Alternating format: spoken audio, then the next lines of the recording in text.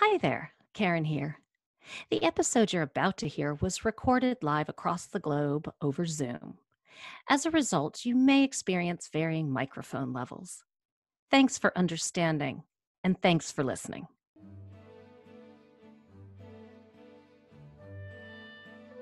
We're bowling along at the rate of 185 miles per day, but the old ship has to work hard to do it. She pounds away at the sea and makes it fly in all directions. The spray is flying over us all the time. There are lots of flying fish for company. And last night, by way of change, the sailor on the lookout got asleep. The officer of the deck caught him in the act and very properly cuffed him for it, whereupon he drew his knife and threatened to cut Mr. Call's guts out. The next thing we knew, he was in irons, where he remains at present, with ample time to reflect on the folly of this conduct. If there is anything that a man on board ship ought to be punished for, it's going to be sleep when he's on lookout. For upon him depends the safety of the ship, its cargo, and all the lives on board. Ships are crossing one another's tracks all the time, and a timely word from the lookout will see collision. Many ships have gone down this way and never heard of after. But such is life. There's an old saying among sailors: every man for himself and the devil for us all. That might be slightly changed and read, the Lord for us all. This was an excerpt from the diary of Captain John Drew, Voyage of the Franklin in 1868.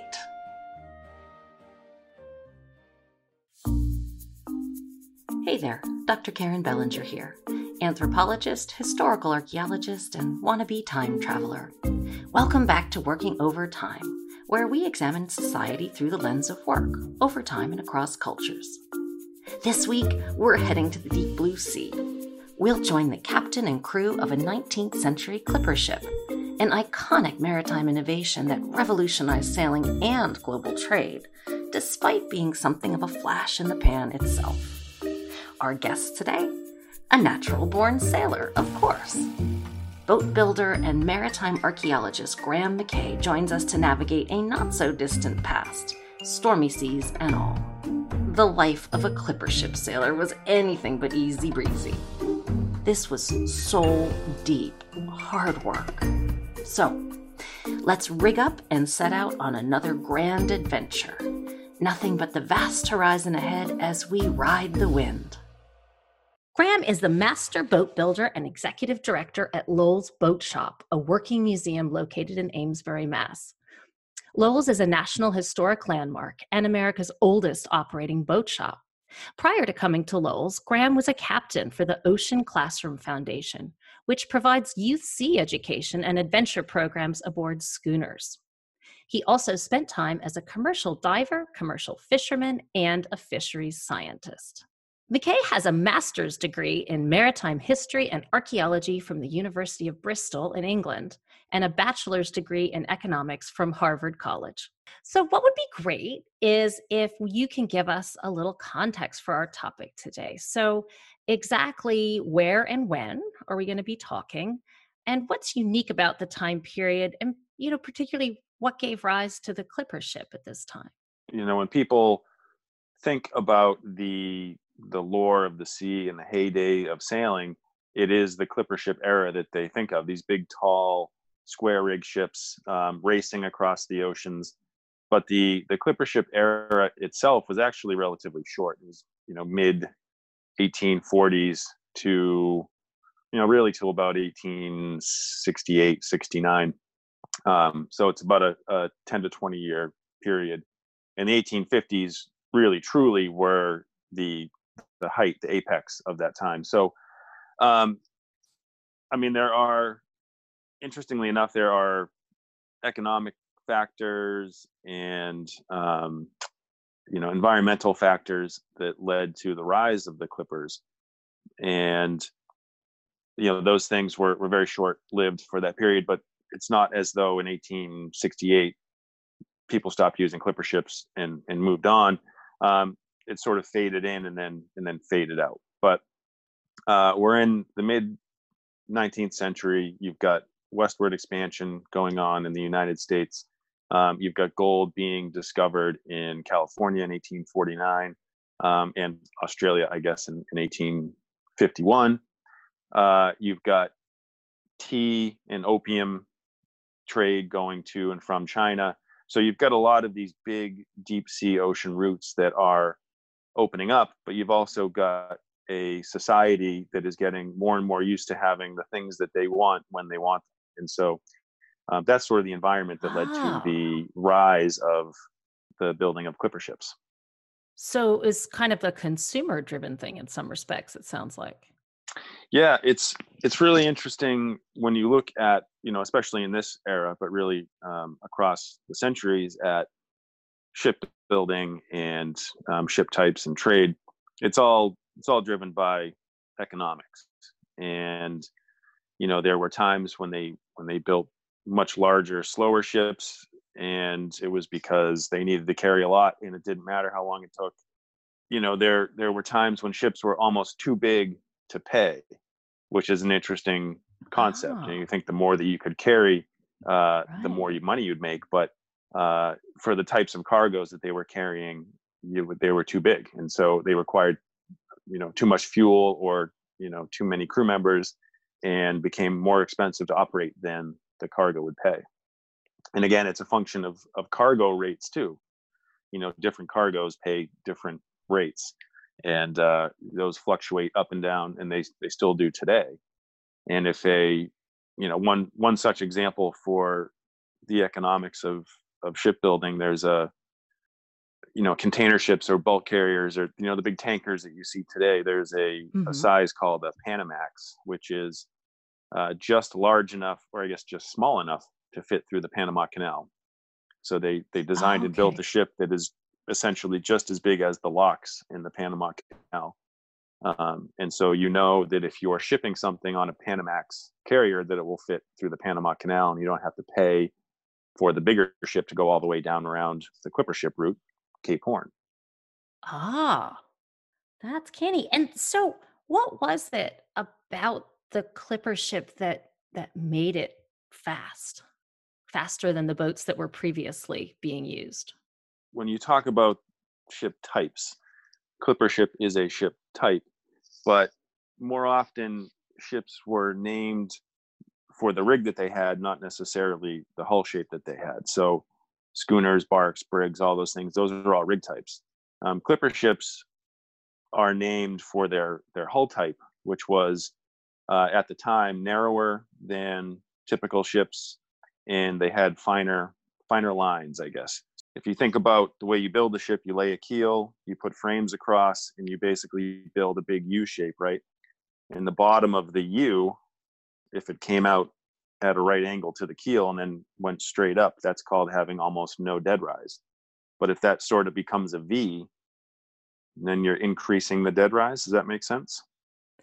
So it's just instead of having like a U-shaped profile, if you like sliced right across the middle of this hull, you see a V. And so there's less sort of wood in the bottom of the hull, it sounds like almost, if that makes sense. I don't know if I'm doing as good a job as You're exactly correct. It's a very shallow V, but a V nonetheless. And what that what that did was it made the ship a lot faster, uh, but it also decreased the ship's carrying capacity. So both of those things, the finer ends and the increased dead rise, decreased the ship's ability to carry cargo, but increased its speed. So with the clipper ships, you were favoring speed over carrying capacity. And the other thing that they did was uh, they increased the size of the rig. So clipper ships had very large sails for their size. And what that did was, again, it made them faster, but it wasn't, that was so they could go faster when there was very little wind. Any ship can go relatively fast when there's plenty of wind, but okay. it's when you get toward the equator and toward the doldrums, and you need to use every little waft of air you can harness. Now you've got these big, huge, lofty rigs with big, huge sails. The downside of that was it requires a lot more crew members to handle those big sails in that big rig. So the people, the consumer is paying a premium for getting their product quickly. And the trickle down effect is that the ship doesn't carry as much cargo, and it's much more expensive to operate because you have that many more crew to pay and feed and house. Yeah, in smaller space, so maybe it wasn't as comfortable as some of these earlier ships. I'm not sure how comfortable it was for any crew of a ship, No. frankly, but I'm sure um, we'll talk about that later on. was there any particular technology involved? You mentioned obviously the hull changes shape and the rigging gets bigger. Was there any special technology needed to make these clipper ships in this way? You're working with wood and metal and cotton to build these ships, and that technology was evolving even then. So to some degree, there were technological changes that made these ships possible, which were the increased availability and use of iron fasteners in the hull. So previously, one of the reasons for those big bluff-bowed ships was that, again, if we're going to get technical, where the planks came into the front of the boat into the stem, they needed to be at a pretty, I guess, steep angle, almost a right angle, so that you could use wooden pegs to fasten them. But now, as Ah, you okay. have metal spikes available, you can take uh, that shape and sort of make it finer and finer and finer. But really, the technological development wasn't. The manufacture of rope was getting better, so that you could have the rigging to support all of those masts and yards and sails. So those were certainly technological advancements. I would say one of the best and probably most expensive ones was they were coppering the bottoms of these boats, and so when they build them, they would put a layer of tar paper usually, and then some kind of soft pine or something like that over the top, and they would nail copper sheets all to the bottom of the boat and cover the whole bottom with copper, Oh, wow. which prevented marine growth and made them faster. So if you didn't do that, by the time you got to California 3 months later, you'd be streaming seaweed and a whole ecosystem of marine growth under the boat. Oh, so how interesting. So you're preventing drag. Yes, exactly. Yep. But I mean, copper now is exceedingly expensive. Copper then, the price to copper a ship was astronomical at the time. So these were like Maserati ships. Oh, totally. What are traditional perceptions of a sailor? And where do these ideas about what a sailor is and what a sailor does come from? I mean, I think everyone has a perception of what a sailor is. They drink, they swear, they frequent brothels.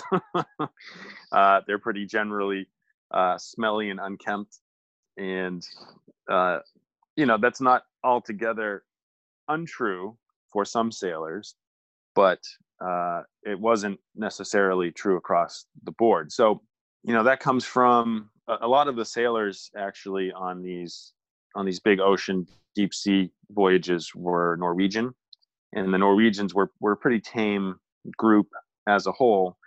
And I guess the packet ships going back and forth from Boston, New York to the UK, those were oftentimes had at least some part of the crew were Scousers, as they were known. They were from Liverpool, Liverpoolians. Housers. Yeah, I never heard that term, Scouser. I love it. No. So it's one of the main sources of food, I suppose. They always brought salt pork, potatoes, things that would keep a good long time. And lobscouse is a dish made from root vegetables and potatoes in sort of a broth with salt pork.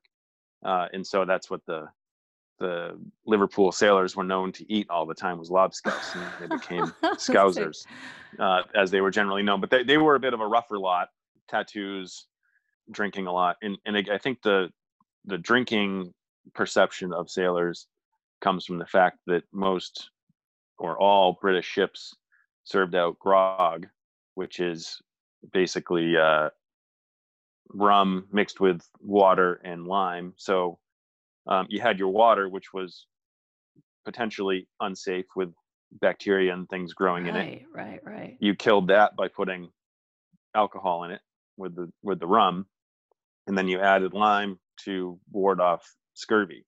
But if you think about if you're drinking half a pint of rum every day, you sort of become dependent upon that in your home life. I hope that the rigging gets less complicated as the day goes on. It sounds like they might have been less and less a draught, but yeah, so they would have brought these habits home. And did they get portions of rum to bring home with them, or I guess they would go out searching for whatever the local libation was? So when a sailor got off of a trip, they'd get quote unquote paid off, and that they'd get paid for their work. And there were all sorts of things ashore that were designed to quickly separate the sailor from his money. And bars were one of those things. And so they oftentimes were in a foreign place. They did not have a home and a wife to go to. They were living in a boarding house, and they were essentially waiting around for their next job. So, where do you do that? You go to the bar, right? So Yeah. again, not their fault, but there were all sorts of the ladies of the night were there to take their money. And I think sailors in general were sadly susceptible when they were ashore to being separated from their money pretty quickly. But they were fighters to some degree, because they had to be. When they were on the ship, they had to defend themselves, and as with any group, a hierarchy would develop within the crew, and they had to be tough. You're climbing a mast 150 feet tall in a raging storm, so they had to be strong and brave and all those things. But yes, I think the general conception of a sailor is that they are relatively coarse. Rough and tough and ready. Yeah. Well, it's so funny. I guess Jimmy Buffett got all of his ideas somewhere, right? It sounds like there's a historic precedent for all of it. Yes, comes by it honestly. What would be terrific is if you could just place us right on deck with one of these people, one of these individuals. When they wake up in the morning, how do they wake up? What's their day going to be like? And what are they worried about? His day could start at midnight, and they often did. So sailors, when you're underway out on the ship, are maintaining a constant watch. And on a clipper ship, say, Okay. the 24-hour watch happened in 4-hour segments. So someone might come down and shake you awake at midnight, and to get up and be on deck from midnight to 4 a.m. That doesn't sound like the best shift. No, and it happened every other night. There was a dog watch right around dinner time, and what that did was, because if you take two groups and divide them into 4-hour segments, you're having the same 4-hour segment every day. So they would divide the watch at dinner time into 2-hour watches called the dog watch. And what that would do would mean that if you were up from midnight to 4 last night, you won't be up from midnight to 4 tonight. Usually you're sleeping in whatever you need to wear out on deck. And depending upon where you are, if you're at the equator, it's a very light outfit that allows you to stay cool. And 3 to 4 weeks later, you might be in a snowstorm off of Cape Horn. So your outfit and your kit changes pretty quickly as you go north and south. Yeah, pitching boat, right? I mean, this isn't like you're just bobbing along. You're going. No. Are they going fast 24/7? Is the speed maintained all the time? Oh, absolutely. They are trying to go, again, as they're trying to push the ship to its limit at all times. And speeds of 15 knots. I've heard tale of even faster, and it doesn't sound like much. That's 18 to 20 miles an hour maybe, but that's extraordinarily fast if you're actually on that ship, and because everything on that ship is straining, and it's terrifying. If something lets go, then the whole thing topples down. yeah, you come out at night and the ship's going along, to the point where if you fell overboard at night, see you later. You might as well. That's why most sailors didn't know Wow. how to swim, is that they didn't want to prolong the agony should they fall overboard, because they knew they weren't coming back. And Really? so, yeah, half the people are on deck at any given time. You meet with your watch officer, who would have been the first or second mate, to relieve the watch that's on deck. And then you'd be given a job. If it were nighttime, you'd be given a job of either being a lookout or steering. So they'd send you back to the wheel, and you would steer, and everybody else would essentially be idle. And you could catch a few more Z's on deck if that were possible, but you were available immediately if a sail change needed to happen, anything like that. So, and then the watch that was below that had been relieved could be called as well if something really immediate needed to happen. So if a squall was coming and you needed to shorten sail, you would call the watch below, as they were called, up on deck, and then everybody would go to work. So even if you had your 4 hours off, you weren't necessarily free and clear. You could still get called on deck, which is again why you would sleep in your clothes oftentimes. So here you are, it's dark, you get sent back to the wheel, and you would probably steer for a half an hour to an hour, depending upon the weather conditions. Sometimes if it were really rough, you'd have 2-3 guys on the wheel, because that's what it took to keep the ship going For the straight. strength to, oh, In wow, just to hold it on course. Right, because that big rudder is directly connected to that wheel, and when it's really rough and the seas are coming from behind, it would take 2 or 3 guys to hold that wheel. This doesn't sound conducive to sleeping at all. I don't No, know. no. So sailors are known for their ability to fall asleep almost anywhere at any time at a moment's notice, because if you're relieved from your watch and you go to your bunk, and if it takes you half an hour to fall asleep, that's a half an hour of sleep that you're Oh, not that's gonna get back. time So wasted. No good. yeah, it's precious, very precious sleep. And then at 4 a.m., the watch that you had relieved at midnight would all wake up, come on deck and relieve you, and then you would go back to your bunk for 4 hours of sleep until 8 o'clock in the morning. And somewhere in there, you need to eat, take care of yourself, use the head, whatever you need to do. And then at 8 a.m., you would be woken up again. You get up on deck and you go through that same routine.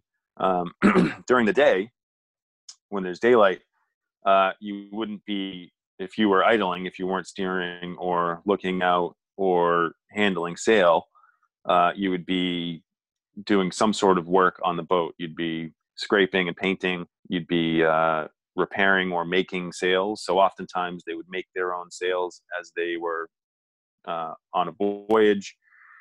You would be perhaps working with the blacksmith who was repairing metal pieces, all sorts of work to maintain the ship. And that went on during the day when you could see in the daylight. And so you'd work till noon, then you'd get relieved again. And you might be able to go below if there was no sail change or something that required your attention, and maybe get a few more hours of sleep. But more often you'd be kept on deck to do work during the day. And then, finally, so that's a 4, then you'd have your dog watch around dinner, and then you might be able to go to sleep from 6 to 8, and then you'd be up again at 8 o'clock at night to go through that whole routine again of steering and looking out until midnight, when the next group would come up. So it's a very constant routine. It could be monotonous, as much as you think being at sea is ever changing and dangerous and all that. When you're in the trade winds, as they're known, it's a pretty consistent wind. You don't need to change a lot of sails, and so your day in and your day out just becomes one big blur. Yeah, it sounds like it. And so it sounds like, at least in groups, they ate dinner together each day. Did I understand that correctly? Yep. Yeah. So you eat dinner with your watch, often. So if you were coming on at 8 o'clock in the morning, you would eat your breakfast, with your watch prior to to coming on. Okay. So they did just sort of, and what would they eat if they weren't eating the Scousers food? The Scousers were the people, not the food. Hopefully there wasn't cannibalism on the boat.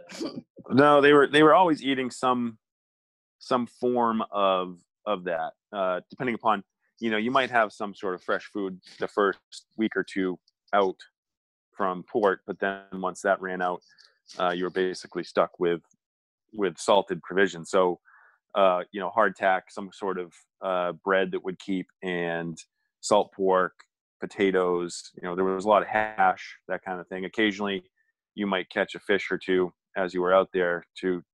Yeah, I was going to say, you'd think that they'd get some fresh seafood now and again. But did they slow down? Did they slow down enough to actually catch the fish? Yeah, right. Yeah, you got to catch that fish at 15 knots and rip its face off when you're with the hook. But the fresh provisions were few and far between. Sometimes the officers, the captain and the mates, would, I guess, bring their own provisions aboard that they could pull from to break up that monotony. But the general sailors, the foremast jacks as they were called, they were just eating steady diet of the same thing, day in and day out. So breakfast might be a hash of potatoes, maybe some salt pork, kind of a thing, like bacon, and mix that with the hardtack and make sort of a gruel or a hash, and that might be breakfast. And lunch and dinner were again some concoction of the same ingredients, just a different way. So it'll keep you regular. Yeah. God help you if you're allergic to any of that stuff. All right. Well, food allergies are not there. They didn't exist then, right? Isn't that what they say? No, they were not. They were not sympathetic to a food allergy on a clipper. Well, that's when you get thrown overboard rather than falling overboard. You mentioned some differences in the rations received by officers versus common sailors. How else were hierarchies expressed on board a clipper ship? So the common sailor lived, quote unquote, before the mast, meaning the hierarchy on the ship. You had the officers; they lived back aft, in the cabin, back by the wheel, in the very back of the boat, and the sailors, the common sailors, lived in the forecastle, which was the very front of the boat. So they were separated by the entire length of the ship in between, sort of by design. It tended to stave off mutiny. So what were the credentials to get a gig on one of these boats? Other than I don't know. It sounds like you have to be pretty okay with tough conditions. Yeah, your credentials for being an officer were, a license. So you had to really stay at it and work to be a captain or a mate. To be a regular foremast jack, you didn't really need any at all. And oftentimes, actually, people were brought aboard to be crew members who had never sailed. So sometimes they signed on because they wanted to go to sea, and they had maybe been coastwise trade, so small boats going just around the coast, and then they graduated to these big sailing ships. But because they needed sailors in such numbers, they weren't always available for hire. Here's one of your now defunct careers, which is a crimp, as they were called. So a crimp would scour the seaport bars and gutters for anybody that could fog a mirror, and then they would bring them and put them on the ship, and in return they got some portion of that sailor's pay. So the ship would pay the crimps. And so this devolved into, you've heard the term shanghaiing. I have. So to be shanghaied in the day was to be in a bar having a drink, and somebody either feeds you too many drinks or puts drugs in your beer, and you wake up 10 miles offshore headed for Shanghai. And someone's tapping you. Right, You're needed right. on deck. And you've got a ripping headache, and you don't know what happened, and all of a sudden you're going away from home for the better part of a year. And that's when you say, no, I'm allergic to hash. Toss me overboard. Wow. Yeah. Is it a foolish question to ask if this was a coveted gig? I mean, is this something some people really wanted to do? I think some people did. If you were a captain of one of these vessels, you could make a lot of money.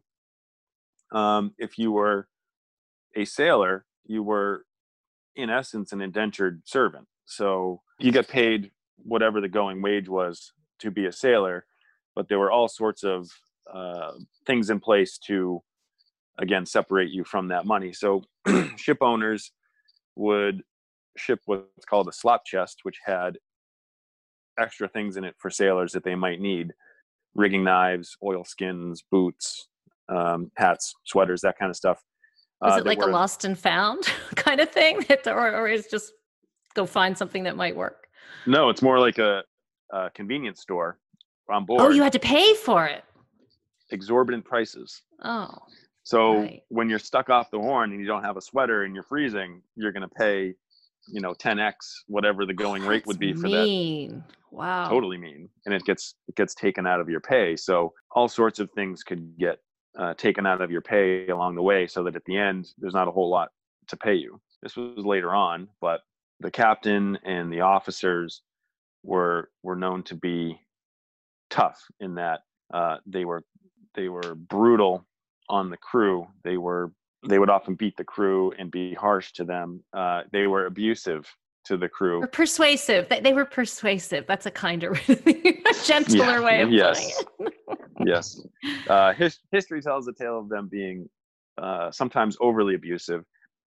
For one reason was that if you had to maintain order on board that ship, I mean, if you are a captain and two mates and you've got 40 guys who don't like you, you can quickly be overrun and mutiny can happen. So you've got to maintain pretty strict order because there's no one's coming to your rescue 1,000 miles from shore. No. And the side benefit of that for the ship owners was that if you made life so horrible for the sailors that as soon as they got close to shore they'd run, you wouldn't have to pay them. So you make life miserable, you get to San Francisco, and the first night everybody runs away from the ship, and you can keep all of those wages and not without having to pay them out. You gotta get your crimps out and in action, though, right, to restaff your ship. Yeah, and that was the hard part, especially during the gold rush, was that you had no problem finding crew on the East Coast that would go to California. Oh, but you had a really hard time finding crew to go back because everybody wanted to be out there looking for gold in them there hills. Is that the saying, jump ship? They all jump ship in California during the gold rush? Exactly, yeah. In 1849, anything that floated, old whale ships, anything, people shipped out to California and with no intent on them coming back. So if you go in the Embarcadero there in San Francisco, which is nice flat land, which is the waterfront, underneath the Embarcadero is wall-to-wall shipwrecks. So the old ships, they built the waterfront out to the old ships and just kept on.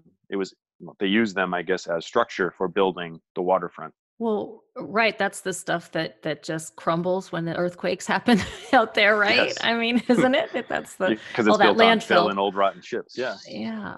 Okay. So sometimes the conditions were so bad, or the prospects ashore, for example, in San Francisco during the gold rush, were so appealing that a sailor could kind of stomach foregoing the meager salary he would have gotten. I mean, how would what they would be paid to do this backbreaking kind of brutal work compare to other options that people of their, background and training and skills or lack thereof would have at the time? Do you have any idea? What are your alternatives? You can be a farmer. You can learn some trade. You can be a blacksmith or something like that. Or you can work in a factory. So, this was one such thing. There's, you've heard the term running away to sea. Oftentimes, some of these guys were just running from maybe the law or some other situation at home that was not beneficial to them. And so this was a place to go where you would be housed and fed. Yeah, but also, was there anything to this romantic notion that, I think is floating around out there? Sorry, that's a terrible pun, talking about seaborne work, but this idea of getting a chance to see the world, like adventure. The youngsters had that idea, getting to see the world, but you didn't really get to see the world. What you got to see was a lot of ocean. They weren't stopping in many places. So certainly there was the lure of Calcutta and the Far East and all of the cool things to be seen there. Seeing the world, I don't think was, or the adventure of it. I think after the first voyage wasn't necessarily the draw. Yeah, that makes sense. Well, it sounds sort of like the business person who sounds like they have an intensely glamorous life going all over the world, but they're in airplanes and airport hotels the whole time. So, yeah. Precisely. Yeah. It is work from start to finish. Brutal, frankly. It sounds pretty awful. So you mentioned that the officers could make a good living. How did that work? What was the financial structure for them, and how good could it be? Well, as a captain, sometimes the owners, the ship owners, ships were often built and funded by shares. So it was a way of diversifying your investment. So if you had shares in 20 different ships, it was better than having 20 shares in one ship, because if that one ship Yeah. gets lost, there it all goes. Um, so when a shipping company went to build a ship, they would sell shares, and they would often require the captain to have some part of the ownership, and therefore he was motivated to make that ship pay. Yeah, skin in the game. He had skin in the game, and with those shares, that paid dividends on whatever the ship made. But then also there was usually a provision in their contract that some portion of the ship was theirs to fill. So if you were going to the Far East to fill the ship full of tea and spices and all that, the captain himself could buy a small cargo to fill that space of the ship with, that he could then sell when he came back, and make a premium on it. All right. So there were a couple of ways that the ship officers could make good on this. Yeah, they had just like today, the more revenue streams you have, the better off you are. And you needed capital. The captain needed the capital to buy the stuff to fill that space, um, but he also made a significant return on that investment when he got back, provided the ship didn't sink, which again Yeah. Well, how often was did that happen? I mean, I don't expect, hard figures or anything, but I mean, this sounds like it was pretty risky business that they're pushing the edge of the envelope on every trip anyway with their equipment. But then you've got the weather to consider as well. I mean, how many Clipper disasters were there, roughly speaking? when you think about the number of voyages, I would say that the incident of being lost at sea was actually relatively low. Um, but eventually, a wooden ship being a wooden ship, they would wear out, and eventually they would meet some disastrous fate in their lifespan. So, a lot of these boats ended up wrecking or sinking or whatever. And so you see that in the historical archive, that over the life of the ship, it might make 60 successful voyages, but on the 61st, it wrecks. And that's what the historical record shows. That this ship existed and then it sank. But if you put all those voyages together, the incidence was relatively low. It wasn't like you had a 1 in 4 chance of getting shipwrecked on a trip. But again, that danger always loomed over the horizon. So one place that I've always wanted to go, it's not terribly accessible, is the Falkland Islands, which are just above the latitude of Cape Horn, and just to the east of Cape Horn. So ships going west to east, or sometimes east to west around the Horn, would get damaged in storms, and they would limp into the Falkland Islands. In the Falkland Islands, it was exceedingly expensive to do repair work, and oftentimes the insurance company would write off the ship as a total loss and just leave it there. And so Port Stanley has several deep sea shipwrecks, if you will, or hulks in the harbor of damaged ships that were just left for centuries. Oh, that's interesting. And you know what? That's jogged something in my mind. I feel like I've read that there are old rusted out aircraft from the Falkland. Well, you can't call it a war. It was a military engagement, whatever euphemism they use. So the Falkland Island is like the graveyard of old transport hulks. That would be an Yeah. interesting place to go. I want to go too now. Let's go. Yeah, I'm free. It's quarantine. Is there a quarantine rule there? It's an island. It's hard to get to. Yeah, let's go. I'm with you. Um, and so, you know what? I wanted to circle back for a second. You mentioned that the officers had to work very hard to be licensed. What kind of knowledge did they need to earn a license to captain these ships? Well, you needed some time. So you needed to pass exams, which you still need to do today. But you also needed to amass a certain amount of sea time. And so usually you started as a boy, you know, the quote unquote cabin boy, learning navigation, how to sail the ship, how to predict the weather. You learn all those things from the officers. And eventually you would sit for your exams, and you would then, you know, your first exam would make you a second mate. And then you would do that for a number of years, usually. And then you could be a first mate. And then you could be a captain. And oftentimes you would have the license for a captain, but you couldn't just go out and get a job as a captain. You had to wait for someone to give you your step up. So, you know, Oh, okay. sometimes you'd be the first mate and the captain would die, and then you'd have to move up. And, you know, once you've done that, they're not going to move you back down to being the mate. They just, you know, they give you a captainship. So again, that's a little bit of opportunity and luck in that, but you still had all the requisite exams to pass to get licensed. If you weren't brought up with some sort of education, the ability to read, the ability to do math, you weren't going to pass those exams. So it's somewhat dependent upon your socioeconomic status in the first place to even get to that height. Was there a lot of competition among these officers of ships, or was there some sort of, I don't know, call it a support network of sorts? You know, an old boys club, I guess. I don't know what it was called then. There was certainly that. A lot of it was family. So you'd often have you know, a family of captains, and it was a lot easier if you were the son of a captain, obviously, to get your step up, right? Yeah, that would help a lot. Yeah, coming at it the hard way is called coming up through the hawse pipe, meaning Through the you what? Through the started hawse pipe?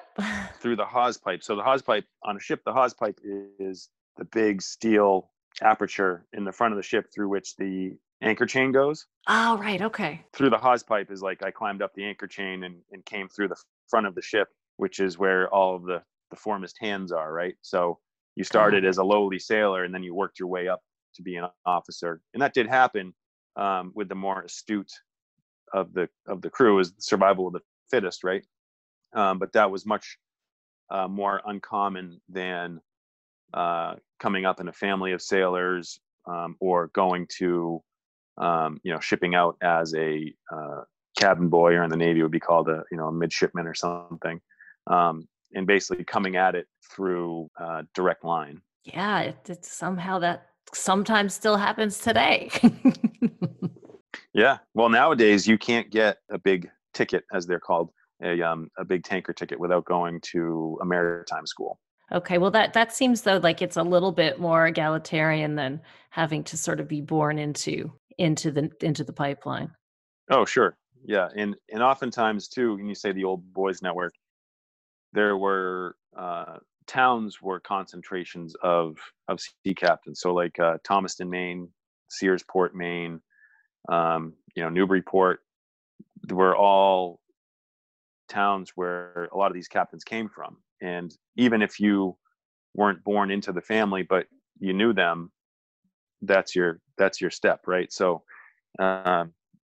you'd get these large concentrations of captains in particular places for that reason. I can imagine a lot of risks, and we've already talked about a lot of the risks of doing this sort of work.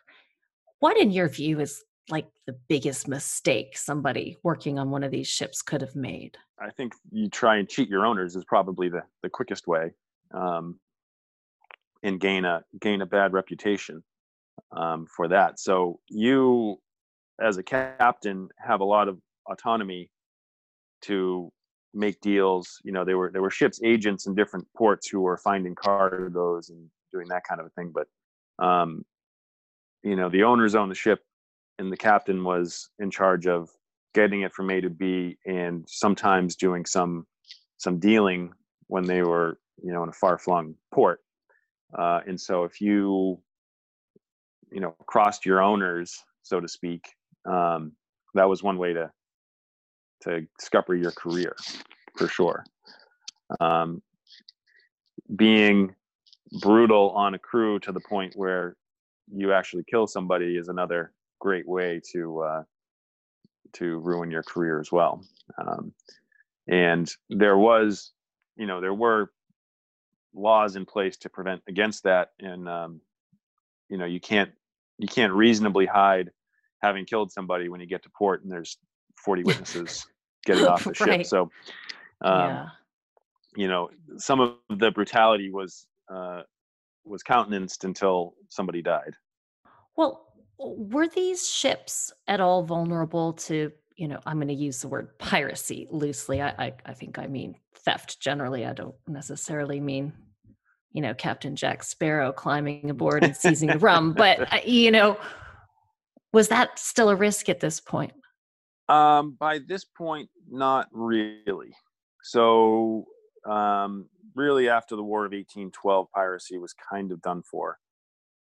Just because the navies of the world had at that point such a global presence, that there wasn't the ability for widespread piracy to be a problem. But there still was then, and even is now, the most dangerous spot is the Straits of Malacca, which is Southeast Asia. There's a part of the Ring of Fire, the Pacific Rim. There's a whole bunch of islands that's come down from India and China down towards Australia, and there are only a few passages through which you can safely navigate, and the Straits of Malacca are the narrowest of them. And so it's real easy when all the shipping is squeezed into this narrow passage for to be a pirate. So that was, if there was a danger spot, that was it. You mentioned when we first spoke that you had a certain, I think you actually might have used the word reverence, which is quite remarkable, for some of these captain and crew members who were, perfectly suited for their work and environment.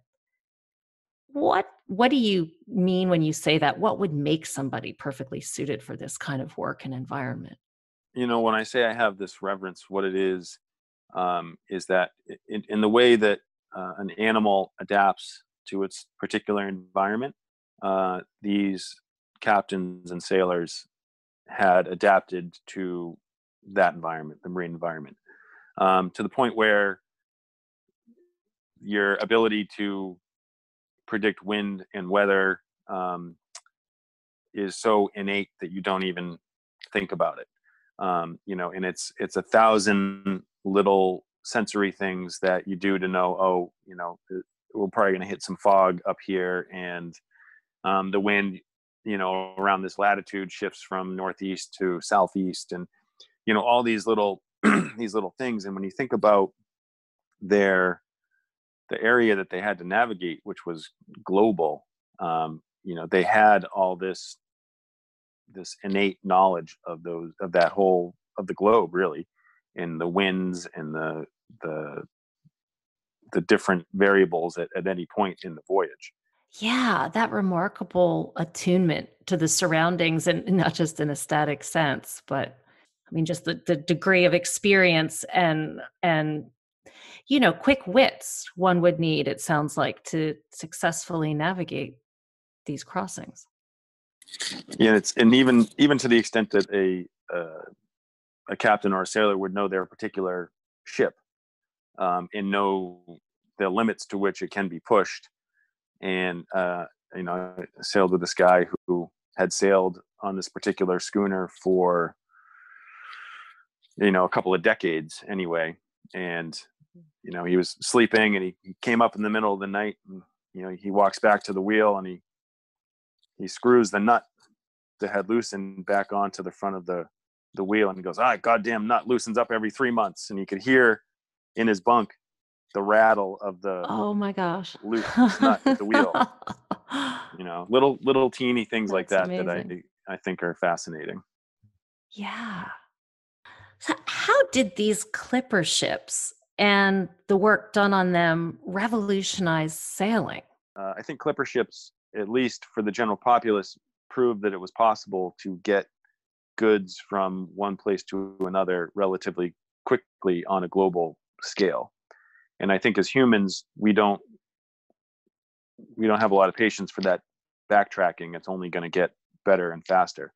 And so what it did was it created this desire for more rapid transit of goods and information. And so I think it revolutionized things that way. And it was that desire that actually eventually killed them. So two things happened in 1869 that were, they were already on the decline, but was the absolute death knell for them, which was the opening of the Suez Canal and Ah, the driving of the Golden Spike at Promontory, Utah, making the East-West Railroad complete. So now goods could go from the East Coast to the West Coast overland much more quickly. right, right. And steamships in the 1860s were certainly making long voyages, but they weren't efficient enough to take business away from the clipper ships, meaning you couldn't take a steamship from Boston to San Francisco because the engine itself wasn't efficient enough, and you had to carry too much coal, and you couldn't carry enough cargo, and it wouldn't pay. But as soon as the Suez Canal opened, you could get tea from China back to Europe with steamships much more quickly than you could sailing down around Africa. Yeah. Well, because I was going to say the railroads are fantastic for just intercontinental travel, but when you're still looking at these global markets that have been opened and the trade amongst them has been accelerated by this fast trade in the clipper ships, I just wondered what actually caused the clipper ships to essentially fall from favor. Was there really still no trade routes that would have been well served by the clipper ships?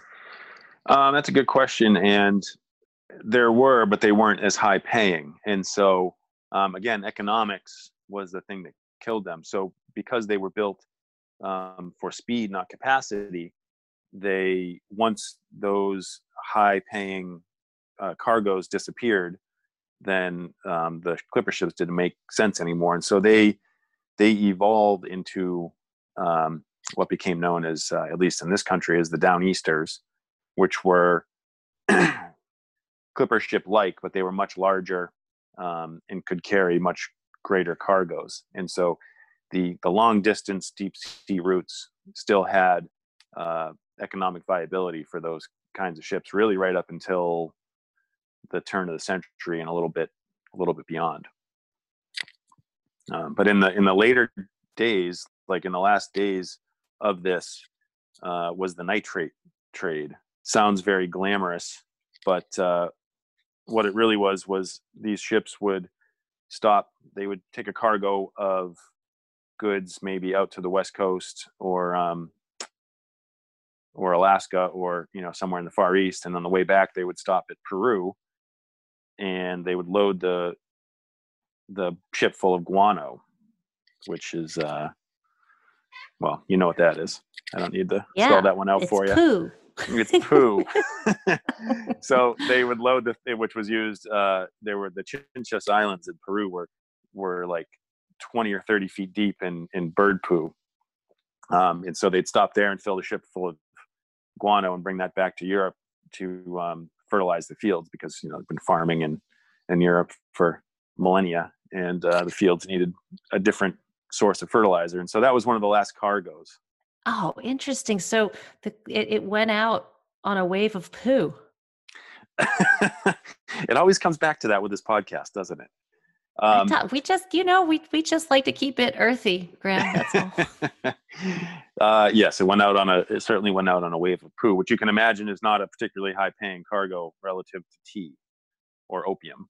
What was the most precious cargo these clipper ships carried?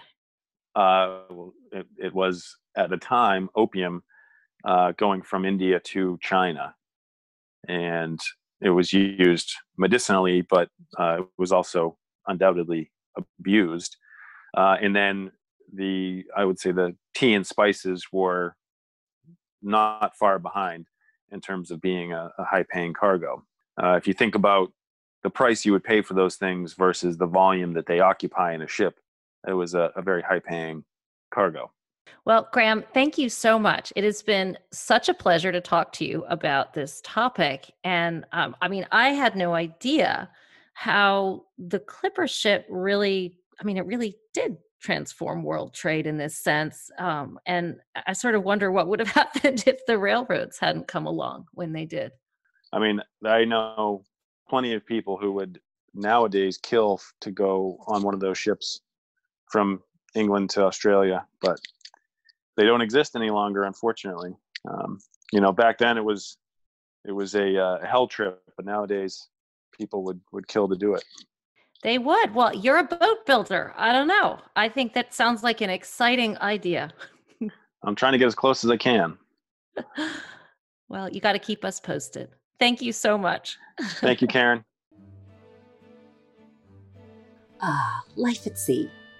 Archaeology tells us that maritime navigation has been a fixture of the human experience for millennia.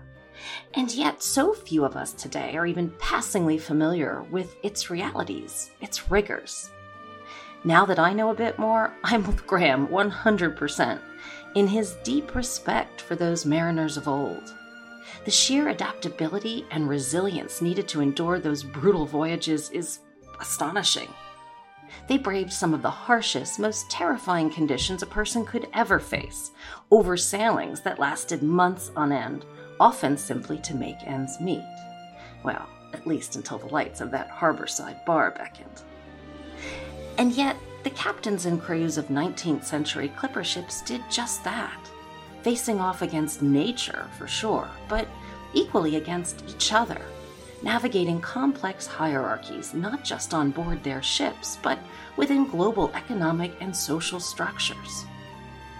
However bad morale might have gotten on any given ship at any given time, though, it would have been uniquely exhilarating to gaze out across the vast ocean, riding atop the race car of its time, one that forever transformed world trade and consumer appetites. These sailors were history makers of seismic import, though they couldn't have known it at the time. Isn't that so often the case? As always, thanks for listening. May the wind be at your back until next time. Hey there, awesome human. You can follow today's guest, Graham McKay, on Instagram at Graham A. McKay, and check out Lowell's Boat Shop on Instagram as well, at Lowell's Boat Shop. They do such cool work. Special thanks to CrossTradeWind.com for providing this episode's opening passage. As always, we're on social media at Working OT Series, with plenty of exciting show updates and additional content. If you like the show, consider leaving us a rating on Apple Podcasts. It really does help get the word out. And share the show with the history lovers in your life. Until next week, thanks for listening. Working Overtime is part of the Little Fire Podcast Network and is made in collaboration with Past Preservers. Today's episode was recorded live across the globe over Zoom. It was produced by Karen Bellinger, Nigel Hetherington, Aidan LaLiberty, and Raz Cunningham. Our director was Raz Cunningham.